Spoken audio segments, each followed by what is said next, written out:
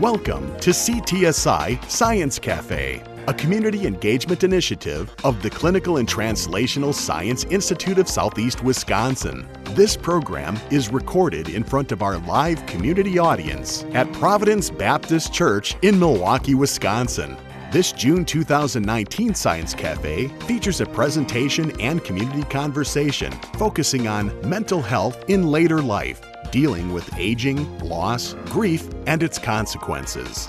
Our guest presenters are Dr. Edmund Duthie, Chief of the Division of Geriatrics and Gerontology, and Dr. Joseph Goveus, Associate Professor, Department of Psychiatry, both at the Medical College of Wisconsin.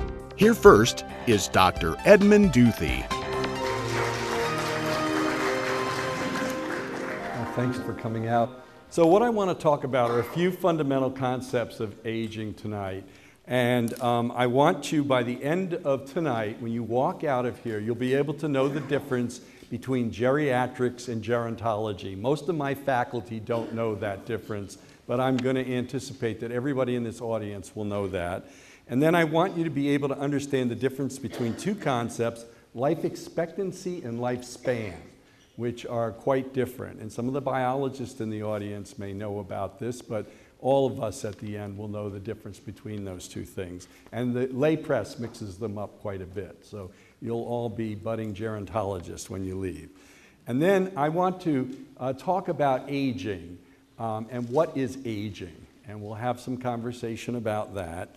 And then finally, we'll talk a little bit about disease and contrast that from aging, okay? So that's kind of my portion. And when I finish speaking, we're going to switch the microphone over to Dr. Goveus. Okay? Sound good? All right, so let's go on to the first thing and talk about geriatrics and gerontology, okay? So maybe this might be a useful analogy.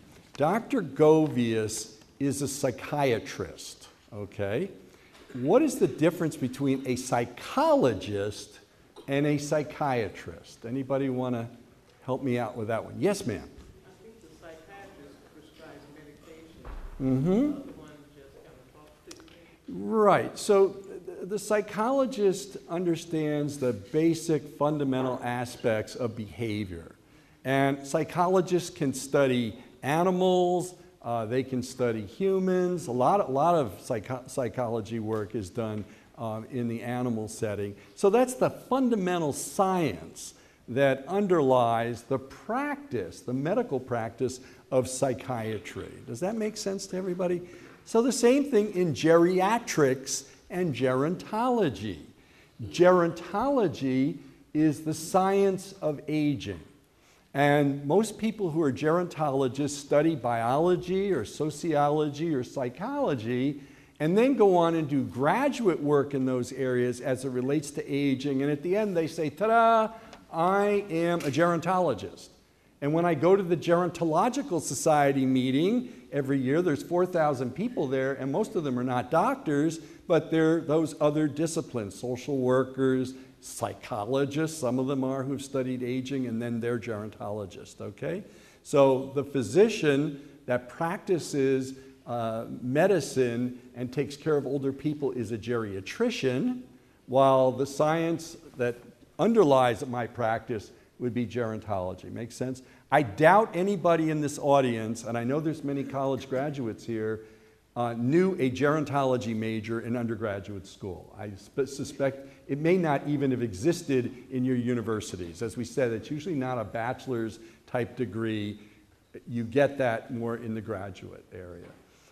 Now, the next question is, who can practice geriatrics? So that's a medical doctor, and there's only 3 specialties, at least in America, that are allowed to practice geriatrics, and you have to be certified to do that. And I'd like you all to give me a shout out as to what those specialties might be. So what specialties of medicine, there's only 3 of them, certify geriatrics?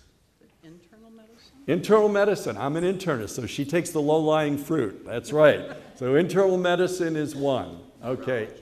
Neurology is not correct. Somebody? Family medicine is absolutely correct. So internal medicine and family medicine actually take the same examination to certify in geriatrics. So you need to go to medical school to get your MD, you do a residency in internal medicine or family medicine, and then you do a fellowship in geriatrics, and then you can take the exam and be a geriatrician. So that's kind of the path I went. And what's the other? So you've got two of the three, internal medicine, family medicine. What is the third discipline that certifies geriatrics? And it is Dr. Govius, right. So Dr. Govius, psychiatry is the other discipline. So internal medicine, family medicine, and psychiatry are the only American Board of Medical Specialty groups that certify those three disciplines, okay? So that's the pathway into geriatrics. Any question about that? Make sense to everybody here? So we now know the difference between gerontology and geriatrics, and now we also know the disciplines that can call themselves geriatrics, okay? Geriatricians take care of old people. Who's old? How do we define that? Yes, ma'am. Who's old? Oh, you're raising your hand. So how do we decide who's old? So let's go to the other end of the spectrum, pediatrics. And when is it decided that, I see some young people here, maybe they could comment, when did you stop seeing the pediatrician? 18, okay. So it's a number, you just pulled it out of the air. I think that's correct at Froedtert. I think if you're 17, they send you over to Children's Hospital. And we could argue all day as to whether that's right or not. It's very arbitrary. Same thing at the other end of the spectrum. We just pick numbers out of the air, okay? Aging is a continuous process. And so we're going to arbitrarily say that geriatricians see people 65 and over. Where'd that number come from? Probably from Social Security entitlement, okay? And Roosevelt borrowed that from Bismarck in Germany in the latter part of the 19th century, okay? So these numbers just were kind of pulled out. But I will tell you, as a geriatrician, I get kind of nervous when they tell me we'd like you to see a 65-year-old because I'm not really feeling in my element. I do my best work in the 80s and 90s. That's where I really have a comfort level with the people I'm taking care of, okay? But we do dive down into the mid-60s, all right? So it's very arbitrary, and maybe it'll change, but that's kind of where we're at right now. Now, as a geriatrician, I by and large take care of frail, vulnerable elders. That's because doctors like taking care of you. And they're going to say, geez, if everything's going well and you're 75, let's not rock the boat. But when people start to develop a number of problems, it gets a little more difficult, and then we often get called into action. And the way we define frailty in general is kind of just slowing down and losing strength. And we used to say frail people were thin, but we're now understanding with the obesity epidemic that people can be overweight and frail as well. That's kind of a newer concept that we're dealing with. So it's exhaustion, it's lack of strength, that kind of thing, okay? And these people often need help with their activities of daily living, okay? So frail elders, often we find them in nursing homes, and we find them in home care, and so that's my turf, so to speak. That's where we go. And I'm the medical director of the nursing home at the Veterans Administration. My faculty go to Clement Manor, and we have faculty at Lutheran Manor, and the medical colleges associated with St. Camillus. So those are the kinds of populations that a geriatrician might take care of and serve. We love taking care of well older people, probably not a great use of our resources, okay?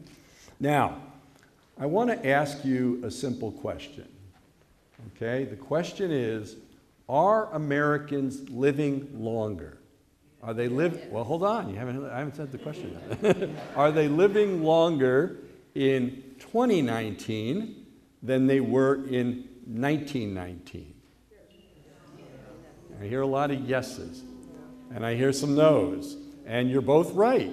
It's a complex question, and we'll talk about that now.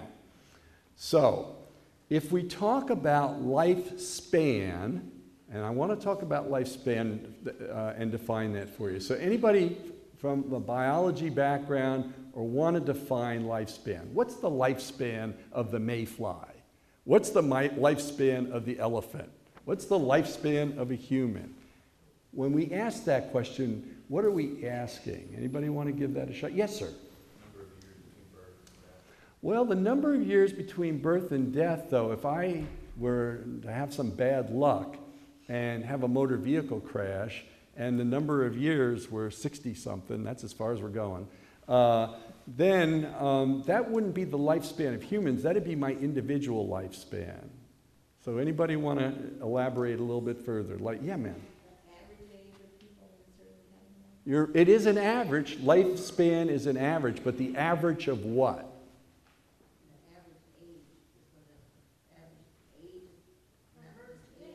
No, not quite. It's the maximum that the species is programmed to live. That's lifespan. So if you were to say to me, oh, lifespan, I'll Google it real fast and Google the longest lived human, you could do that, and you'll find it's like 120 or something like that. But our student colleagues would say, well, that's an anecdote. It's an N of 1. So we want, as you said, ma'am, the average.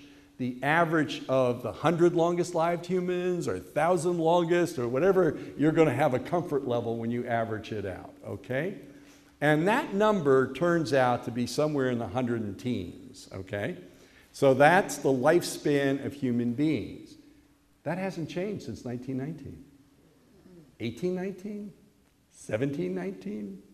19 before the Common Era?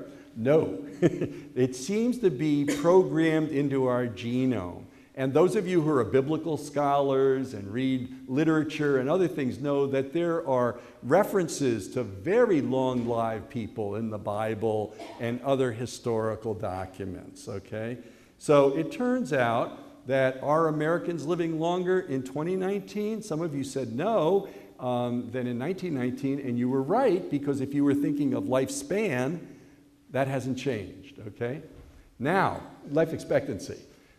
Life expectancy is the average amount of time that a person can expect to live given lots of things in society, you know, opioid overdoses, given HIV, given gunshot wounds, and all that stuff that goes into the equation affects our lifespan, and diseases, life expectancy, okay?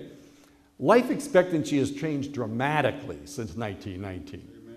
Yeah, so in 1919, a baby born in 1919 could expect to live somewhere about age 50 or something like that, okay? Now, a baby born today in Milwaukee, on average, can expect to live into their 70s or 80s. Now, some of this depends on gender. Can anybody tell me what the gender equation is? Women outlive men. That's absolutely correct. There is something about two X chromosomes that confers greater longevity. Or as we affectionately refer to the Y chromosome in gerontology as the death chromosome. Okay?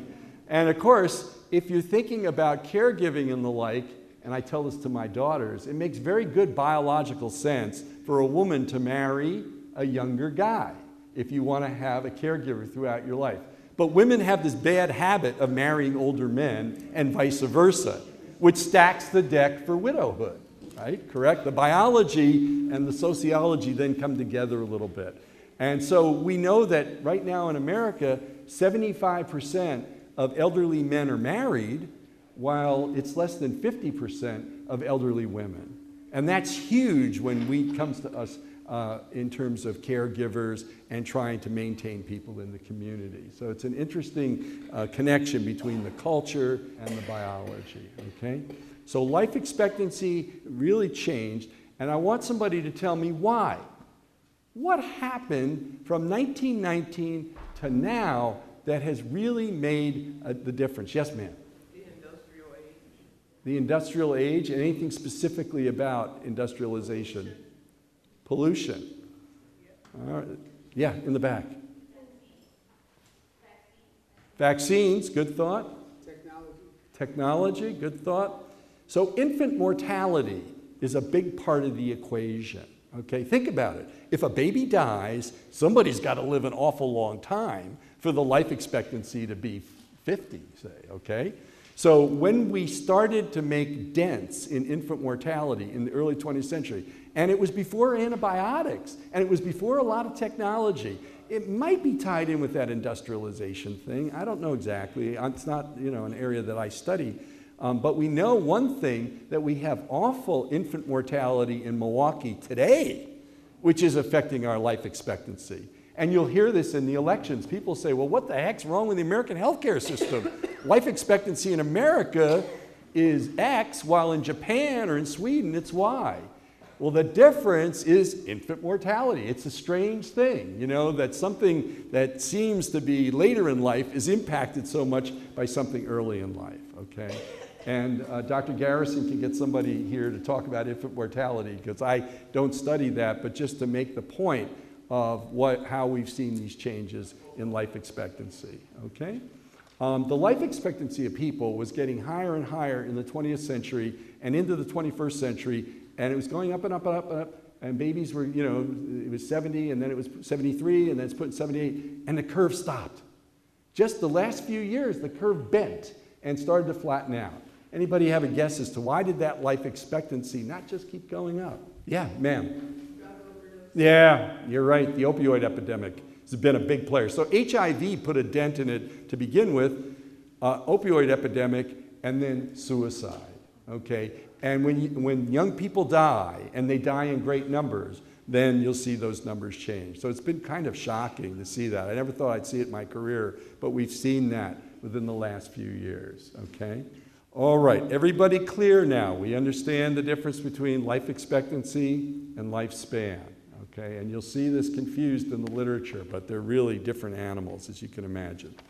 So let's talk about life expectancy at age 65. Anybody want to hazard a guess how many years you got when you turn 65? It does depend on gender. Women will have different, but let's kind of just ballpark it. What do you think? 15 years. 15 years, not bad. You're pretty close, okay? Might be a little bit higher, and again, women will get a little more, men will get a little less, okay? And that has changed as well. Life expectancy at age 65 has changed in the 20th and 21st century. And there, now we've got antibiotics and some other things that have made a difference in that regard, okay? So let's talk a little bit about the things that kill people when they're older, okay? So who wants to tell me the #1 cause of death in late life? Cancer. Yeah, and that just happened within the last few years. So traditionally, the #1 killer was not cancer. What traditionally was the #1 killer of older people? Heart disease. Heart disease was numero uno. And the curve with cancer and heart disease are crossing. And it's important to know there's a link between aging and cancer.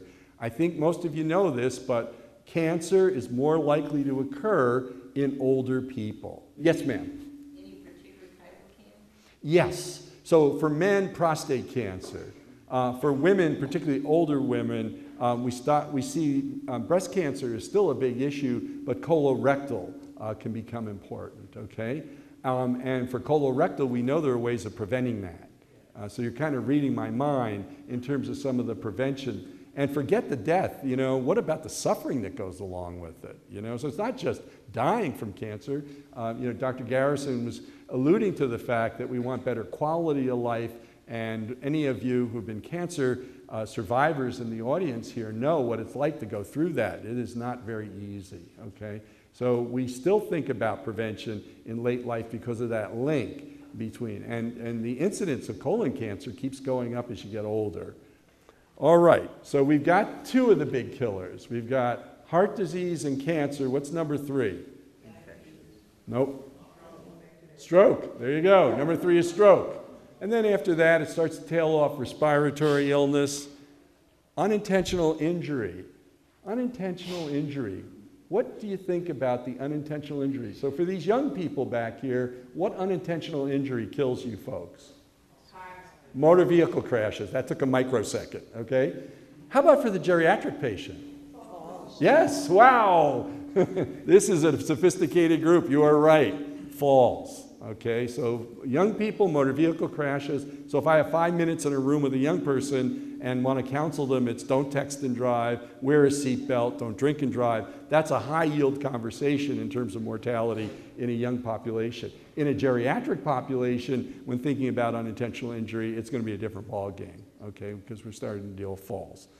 All right, and then diabetes and Alzheimer kind of wrap up maybe the top 8 or so, okay? So just to kind of let you know what are killing people in late life. Question, ma'am? Is there a kind of correlation between falling and the acceleration of dementia? The question is there a correlation between falling and acceleration of dementia? I'm not aware of that, but if you hit your head, you can have what is enough times in particular. You remember what used to be called punch drunk syndrome because people got too many shots to the head. Well, if you're falling and hitting your head and getting concussed, that probably could lead to some dementia. We call that traumatic brain injury. So there could be a relationship that way. It is true that people with dementia are more likely to fall. And that's probably related to the type of dementia, the coordination, paying attention to your environment, okay? Excellent question. Influenza. So infections are kind of down on the list. Certainly something to keep in mind. That's a killer. That's a killer. So I would agree with that. All right. Now, next thing I want to talk about is the main topic, which is aging. Okay? So I'm going to read you a quote from Webster here. And it's defined as the process of growing old regardless of chronological age. Sounds like gobbledygook to me. I don't know what I can do with that, you know? So I want you all to think about, have you ever been told by a doctor, well, because of your age, we're going to do this? Or what do you expect at your age, okay? So we sometimes hear those things, and I want to be very precise about what we might be talking about there, okay? So in biology and medicine, we would say there's 3 bullet points to aging, okay? The first bullet point is it needs to be a universal process. Everybody's got to have it. Now, you better know these keep these in mind because I'm going to quiz you guys in a minute, okay? So everybody's got to have it, all right? The second is that it's progressive over time. It kind of keeps chugging along. And the third is there really isn't anything we can do about it as we currently understand it, okay? Those are the 3 bullet points that we use for aging. I want somebody to give me some examples of an aging process. What can you go home tonight and say to your favorite octogenarian, blank is due to your age, and I want you to fill in that blank. So who's got something for me? Blank is due. What? Fatness.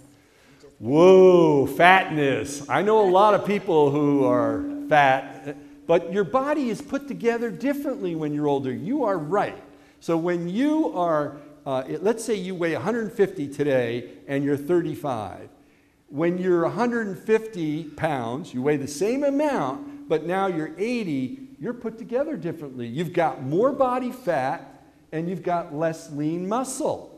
And you may say, oh, well, yeah, that's because we're lazy and people don't work out. But I can tell you, in marathon runners, in masters athletes, no matter how much iron you pump, you will not be able to pump as much iron when you're 95 as you did when you were 35, right? I mean, look at peak athletic performance and the Olympics or the World Cup, okay? So here they have the Olympics, and somebody's an ice skater, and she's doing great, and they say, she's got to win the medal this time because she won't make it next time. She's 16. She'll be over the hill when she's 20, right? I mean, that's what they say, and it's true. All right? I mean, look at the world records for the mile or for marathons or whatever. I mean, it's phenomenal that elderly people run marathons. They can do it, but they're not going to be able to do it in the same time. And so we all know we cheat a little bit, don't we? And we have special categories. And we have the, you know, so the 60 to 65 and the 75 to 80, et cetera, to kind of level the playing field there.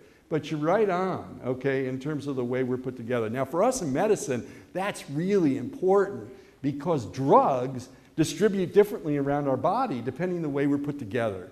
So we have to teach the medical students at the medical college about these important principles, because that has to do with the way we give the drugs and the types of drugs we use, et cetera. In the back. Blank is due to your age. I love it. Wrinkling of the skin. That's a good one. So I'm getting a little wrinkly here. What's going on? I'm getting old. All right? But other things affect wrinkling besides aging, don't they? Give me some examples. Sun exposure, right. Environmental. What else? Cigarettes. Cigarettes accelerate wrinkling. Yeah. Lose muscles in your body. Yes, that's right. So you become, and that's a condition that's called sarcopenia. You're going to hear a lot about it. So we lose bone and we call that osteopenia. When we lose muscle, we call it sarcopenia, which is a medical speak for losing muscle. Yes, ma'am? A lot of people, we said you're shrinking. You lose height. That's a good one. As you get older, you get shorter. Okay, so you look at your driver's license, you say, yeah, geez, I was 5'11" when I was 18, but right now I'm 65 and I'm not the same height. And the height loss is due to the cartilage in between the vertebrae. So these cartilage, which are kind of shock absorbers, start to lose water, and they start to behave differently, and so that is a good one for aging. Yeah? Yeah, the joints aren't quite as flexible as they once were. Again, due to some changes in connective tissue, they don't have the same give that they once did. Okay, yeah. Would forgetfulness fall in there? So this is a hot one. Okay, that's beautiful. And she's right. There are changes in memory as one gets older. And the key thing for the doctor is that memory loss physiologic or is it pathologic? The Alzheimer type of memory loss, et cetera. And Dr. Govius is an expert in this, and he spends a lot of his time with patients trying to sort those differences out. So we know if you put an older person in a laboratory and give them timed tasks, and this, I still remember when I was a fellow and Ronald Reagan was running for president, that was considered old then. Look at the group that's out there now. We really got a gerontocracy. I'm not here to make a political statement, but it's just kind of interesting. And they said, geez, will Reagan be able to push the button fast enough? And it turns out that, these are experiments that are done in psychology laboratories. It's very hard to extrapolate to day in and day out living, okay? So what I'm going to leave you with is just think about that. All the things, I'm going to challenge you to say that aging itself doesn't really affect us very much. We get wrinkled skin, we get gray hair, we have some of these changes in our body, but that doesn't put you in a nursing home. That doesn't get you in a doctor's office. Disease is the problem.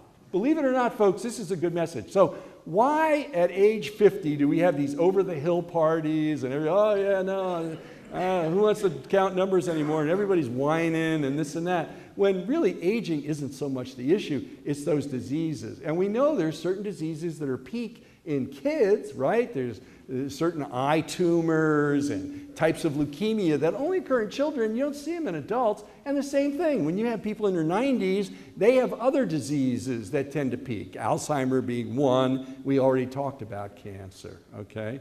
So I'm going to challenge you to say that aging isn't really the issue when it comes to our function, but there's a lot to do with reserve. We lose reserve as a function of age, okay? And when we test, when is our reserve tested? When do you think you get your reserve tested? The average person. When does that happen? When you get sick. When you get sick and when you end up in the hospital. Those are areas, or you have surgery. Those are major assaults to the body, and that's where you draw on your reserve. And that's why it's so important to hit those illnesses with your maximum function. So while you're here and you're doing pretty well, you want to build up a cushion because you're going to go to the bank when you get sick and you're going to draw from that. And we find the people that have some cushion and reserve do a lot better. My favorite example of geriatric reserve and function is John Glenn. So I don't know if you remember, Senator Glenn wanted to go back into space. And I don't know how old he was. He's probably in his 70s. And they said, well, Senator, you can't do this. He says, what do I have to do? And they said, well, you got to go through this training, that. He says, okay, fine. He went through all the training. He passed all the training. They said, well, he's old. He passed it all. I guess he gets to go into space. So he went. Does anybody remember what happened to John Glenn when they came back to Earth? Do you remember what happened to Glenn? He went splat on the tarmac. So the effect of gravity had affected his muscles to the point. So these other guys are running down the stairs, and Glenn kind of gets down there, and boom, he's down. Okay, didn't have the reserve. The geriatric person now in space, that's a stress, 0 G, and they do stuff up there to try to maintain muscles, but they weren't able to do it so successfully. And of course, there are other things that were stressed there as well. What can we do to delay aging? Is that a miracle cure or Yeah. All right. something that we can all So the best example that I can give you for extending lifespan, does anybody want to throw it out there? That is a great one. That is the answer, but that's not the answer to my question. 1930s, these experiments were done with these rodents that had a certain intervention, and it wasn't exercise, lived 50% longer. 50%. Think about that in human years. You're on the right track. It was caloric restriction. So caloric restriction has been known since the 1930s to be the elixir of longevity. What did he tell you, doctor, when they contribute everything to your age? Oh, there's an old story about that. There's a 90-year-old man that comes into his doctor, and he says, Doc, my knee hurts.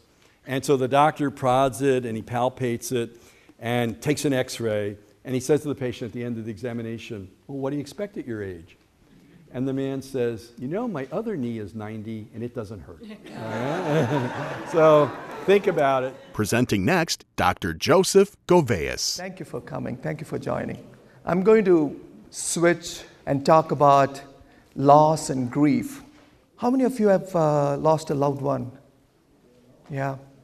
I got to put up my hands too. I'm here because I'm what I am. I'm a psychiatrist. I'm studying loss and grief because of my own loss. You see, I wasn't born in this country. I was born in India. My parents, they both come from very poor background. And they were very hard workers, and they ended up getting some fancy degrees. And they ended up working in the Middle East, in a small country in the Middle East called as Qatar. And I don't know if anyone has heard about Qatar. It's next to Bahrain, Saudi Arabia. We have a base, the US has a base there, a military base. We were doing very well, I was a straight A student. My brothers weren't bad either. And then when I was 8 years old, I lost my dad. And talk about loss. He was everything for me. I was in sheer shock. I was numb. I was angry. I was upset at the world. I was upset at everything I saw. But then, I was raised Christian. I grew up in a boarding school. And there was a father, bless his heart.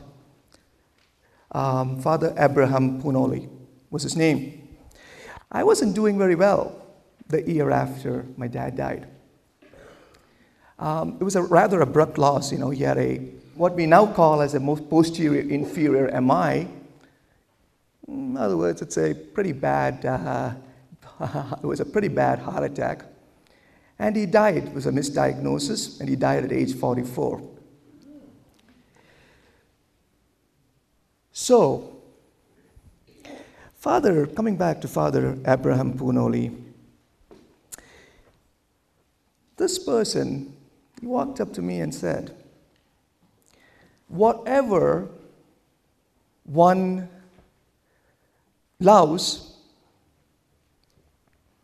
becomes part of us. You know whose quote that is? All that we love becomes part of us. Whatever we love, whatever we enjoyed in our life, we can never lose. It's one of the most beautiful quotes. Thank God for that quote. That's Helen Keller for you. Does anyone know Helen Keller? She was blind and deaf. What an amazing woman. And he asked me a question. What do you want to do in your life? I said, I don't know. He said, what did you want to do when your dad was alive? You were on a go. You were a straight-A student, doing great. What did you want to do? I said, you know what, Father Abraham, I want to be a doctor. He said, why the heck do you want to be a doctor? I said, you know what, my dad was a juvenile diabetic. He never took care of himself, but he did pretty well otherwise. He made a small company, an international company, very successful. He almost was going to be a co-owner. He was a chief financial officer for an international company. He was doing very well, but he never took care of his health. So I said to myself, he never takes his insulin. So I wanted to find a way. He didn't want to take it because you got to actually poke yourself or have someone else poke on your abdomen. So I said, I want to kind of fix this problem. And he said, why can't you be a doctor now? I said, I don't have an interest in doing it. Because you know what? I was in a state of shock. Didn't see the world. I was in my own cocoon. I was in that shell. Everything around me looked very blurred. Everything looked different. Red looked blue, green looked white, and it goes on. And then Father said to me, happiness, Joe, is something very interesting. When one happiness closes, another one opens. And we so long stare at that closed door that we miss to see the one that just opened to us. Another quote of Helen Keller. Happiness, joy, satisfaction in life. Close relationships, to me, my dad, brings us happiness, joy, meaning, purpose, satisfaction in life. You see, when we have that close bond, we are a different species. We are filled with self-confidence, self-esteem, and we can have 100 people yelling at us, and we can go home, and all that stress is gone away, right? We are able to de-stress very easily when we are around that individual, that close relationship that we have, right? And then we have a loss. Attachment, the love that we have just as we look at a person and what we see, is what mostly attachment turns out to be in many cases. But it's not, right? It's in the heart. It's in our minds. That strength is what will lead us forward when we grieve. And so, Father Abraham told me, Joe, you got to find that purpose in life, the one that you had when your dad was around. And he just left it there. I don't know what happened. It just lit fire somewhere in me. And I'm so glad and privileged to be sharing this area with Dr. Duty. He's one of my mentors too. He said, I research Alzheimer's disease. Yeah, I do. I went into psychiatry because of grief. I think I'm a survivor. I am a survivor. I'm a survivor of grief. I took up psychiatry for the reasons that I just mentioned to you. I'm a geriatric psychiatrist. You talk about grief and losses that we might have to face when we age physically. You see, loss of our physical abilities. But we have a lot of losses, right? We pay mortgage to a home for 30-some years. Been married, God willing, for 50, 60 years, maybe less. and we lose our grandparents, and worse, children, grandchildren. We lose as we age. If we really look at it. Nest egg drains, people move away, children are no longer children, they're adults. We are disabled now. Losses are significant. But for some reason, losing that close loved one, that's tough. Very, very tough. If you look at the United States, how many do you think die a year? Guess. You guys are better than many of my students, but it's a little bit more than that, unfortunately. It's 2.5 to 3 million. If you look at the world, it's about 60 million die worldwide. How many do you think grieve a loss of a loved one? Let's say we have one loss. How many people are sharing that one loss on an average? 10. Yeah, the whole family, right? It depends on the family, but if you average it, it's about 5. In some cases, it's more. It's 10, 15. In my case, it was about 15 to 20, I would say. That's 12.5 million individuals who are grieving at this moment and need our prayers. I want to start by talking to you about a few terminologies that it's very important that we understand. It's very important. Let me not move any further. Losing a loved one is called as bereavement. You know, we kind of loosely use terms. We use bereavement, grief, mourning. We use this kind of interchangeably. They're not interchangeable. They have slightly different meanings. Bereavement is that loss of a loved one, experiencing the loss of a loved one. What do you think grief is then?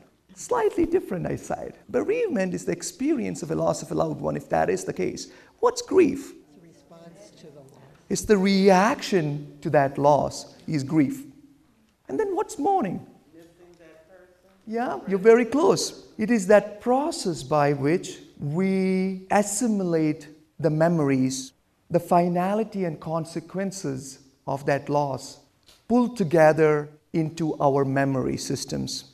And we restart enjoying, having joy and satisfaction in life. That process. 3 terms we need to kind of make sure we understand. Yes? Would you call that an emotional response to the loss? Yeah, I would call that an emotional response. And I'll get to that in a minute. That's part of grief. So Dr. Garrison asked me to give this talk. I said, it's important that we do not confuse grief and depression. Very important. Grief is not a disease. Mourning is a process. It's a normal process we all should go through. On the other hand, depression with a big D, not a small d. Depression is a disease. So what's grief and how is it different from depression? Grief in its acute period is filled with variety of emotions. What can you say to me about what those symptoms are? Denial, someone said. So there are these different stages of grief that is being articulated. One done by Dr. Ross. She's got these 5 stages of grief. She talks about denial as being the number 1 stage. What else? Sadness, someone said. Yes. Anger, forgiveness, loaded terms. Guilt, hurt, bargaining. Acceptance. It's what we want, right? You see, if you look at the different stages, denial, anger, shock, depression, bargaining, and acceptance, and it seems like a flow through one stage to the other, to the other. That's not how grief works. All of you who are grieving knows that. It's not that way. It comes in different forms, different intensities, and over time, we all hope we would achieve. And what we would do is adapt to that grief and achieve what we call as integrated grief. We think that we don't know what the time frame for all this is. We think that this should be achieved within 6 to 12 months after losing a loved one. But that's not something written in stone. It's not. So when we actually grieve, we go through several thoughts, feelings, and behaviors that can interfere with adapting to that loss. Our thoughts could include second guessing. We come up with what's called as counterfactual thinking. This is where we say, what if? What if I would have done things differently? I didn't do this right. I could have told my dad or forced my dad to take his insulin shots and go to the doctor. At age 8, I asked that question. You think he would have listened to me? But I did ask that question for a long time. We perseverate. Repetitive words and phrases and gestures that come to our minds over and over like a broken record. We ruminate about our sadness or anxieties about what the future holds. And then we catastrophize the future. The future is going to be miserable without that individual. Because we've never seen it that way before. We also have behaviors that we do. We avoid church. We're angry with God. Don't give up on that person. If you know that person who avoids church, get that person back in. But give that person his or her time to get back in. We crave for this person to be close to us. Proximity seeking. It's very important. We withdraw from the social gatherings that reminds us of this individual. Some, unfortunately, start drinking more, abusing prescription drugs. Don't go to the doctor. In fact, grief increases the risk of heart attacks. It increases the risk of early death. It increases the risk of substance abuse. It increases the risk of physical inactivity, obesity, and suicides. Of course, intense negative feelings come through us, but we also have positive emotions when we are grieving. But not everyone. In fact, bereavement results in acute grief. The good news is that 70% of individuals over the following year of the death goes into what we want that individual to achieve, which is integrated grief. The finality and normality is achieved. The consequences are ingrained in the memory, and we start enjoying and having joy and satisfaction in life. But about 10% develop what's called as prolonged or complicated grief. What's this? Prolonged and complicated grief. Imagine having the same intensity of grief symptoms that one experiences in that first few months after losing the loved one for 1, 2, 3 years down the road. Same intensity. Imagine what that person would be going through. He is going to die young. By the time these individuals reach my clinic, they are on tons of medicines. They have been misdiagnosed. They are no longer caring for themselves. They're not taking their medicines. They've had at least 3 or 4 different hospital stays. And by the time they reach me, their bad habits are ingrained in them of interaction with people, social withdrawal, anger and irritability, getting away from family members, isolating themselves, and so on and so forth. That's too late. I want to meet them at the earliest stages, not to throw pills at them. I want them to be guided in the right direction. And with grief support groups, specific types of counseling, specific ways of approaching these individuals, that's achievable. But we have no idea, among the 12.5 million individuals in the United States that's currently grieving, we have no idea in telling who that 10% is. We have no idea. That's what led me, thanks to a small foundation who gave me the money, and I said, I'm not going to throw that at Alzheimer's disease. I'm not going to throw that to study depression. I'm going to throw that to study grief and prevent complications. That's why I'm here. We are looking at ways to study that. And the goal is to prevent bad consequences. I want to leave you with acute grief is accompanied by positive emotions and humor. It's not where these individuals are always filled with negative emotions. Acute grief comes in waves but improves with time, fortunately. Sadness and pangs of emotion triggered by reminders of the loss, anniversaries happen. Emptiness and loss are very much ingrained with acute grief. Engagement and pleasure in activities is diminished. Depression is not that. People with acute grief also has small d depressive symptoms. They experience sadness, which is also part of depression with a big D. But that's different from acute grief. In depression, you have a pervasive and persistent unhappiness and misery affecting all aspects of life that is constant, protracted, and happens across situations, and the loss of activities is across all situations and could lead to suicide.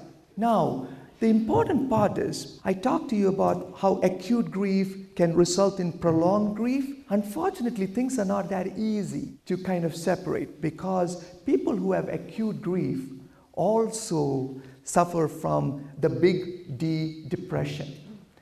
Studies that were done have shown that people with acute grief, in the first few months of their acute grief period, about 33% goes through big D depression as well. Good news is that half of them gets better within a year without any interventions, but 15% could still have big D depression. That's different. You get it? Acute grief has small d depressive symptoms, which means there are some sadness when you were reminded of the deceased. That's different from the big D depression. It's important that we are able to provide appropriate care, not blame it on grief. So let me wrap up. Bereavement, acute grief, and mourning are three different things. Bereavement is the experiencing that loss. Acute grief is the reaction to that loss, and mourning is the process. Acute grief comes with a constellation of symptoms that is triggered by the reminders of the deceased, and fortunately in about 70-75% it gets better, but not in the 15 to 20%. And it's important that we provide appropriate care for those individuals. I'd just like to know, how is a person expected to grieve after the death of a loved one when companies give them 2 days off and then you have to go back to work? How do you put that depression and grief on a shelf for 8 hours, then afterward you pick it back up? That's a tough question. You know, we're faced with so many challenges in our day-to-day life. Not all work environments are that way, but it's very difficult to separate grief from your work and from your regular life that you need to lead. That's not in our control unless we end up losing that job. But what's in our control is the time after the work. What are we doing to help our loved one? What support is available after work? If work is not providing that, is the church community giving that? Is the family giving that support? Are we giving that individual the sufficient attention? Or are we avoiding too? Are we giving that individual sufficient space to grieve, but also at the same time being supportive and not forceful? Giving space, for instance? Is there grief support groups that we can take that individual to? Does our church community have a grief group? Can we watch out for monitoring symptoms of grief? How bad is it? If an individual who is in the acute grief stages is able to function well at work, bless his or her heart. It's very, very difficult. But if that person is doing that, that's a good sign. I don't think we're going to be able to change work environment, but we can be available. That's in our control. Thank you so much. Thanks for listening to CTSI Science Cafe. We invite you to join us and be part of our next community conversation. To learn more about CTSI Science Cafe and how you can attend, please visit our website at ctsi.mcw.edu. CTSI Science Cafe is produced by Dr. Oshoya Garrison, co-produced by Brian Belmer. The CTSI and this program are under the direction of Dr. Doriel Ward and Dr. Reza Shakir.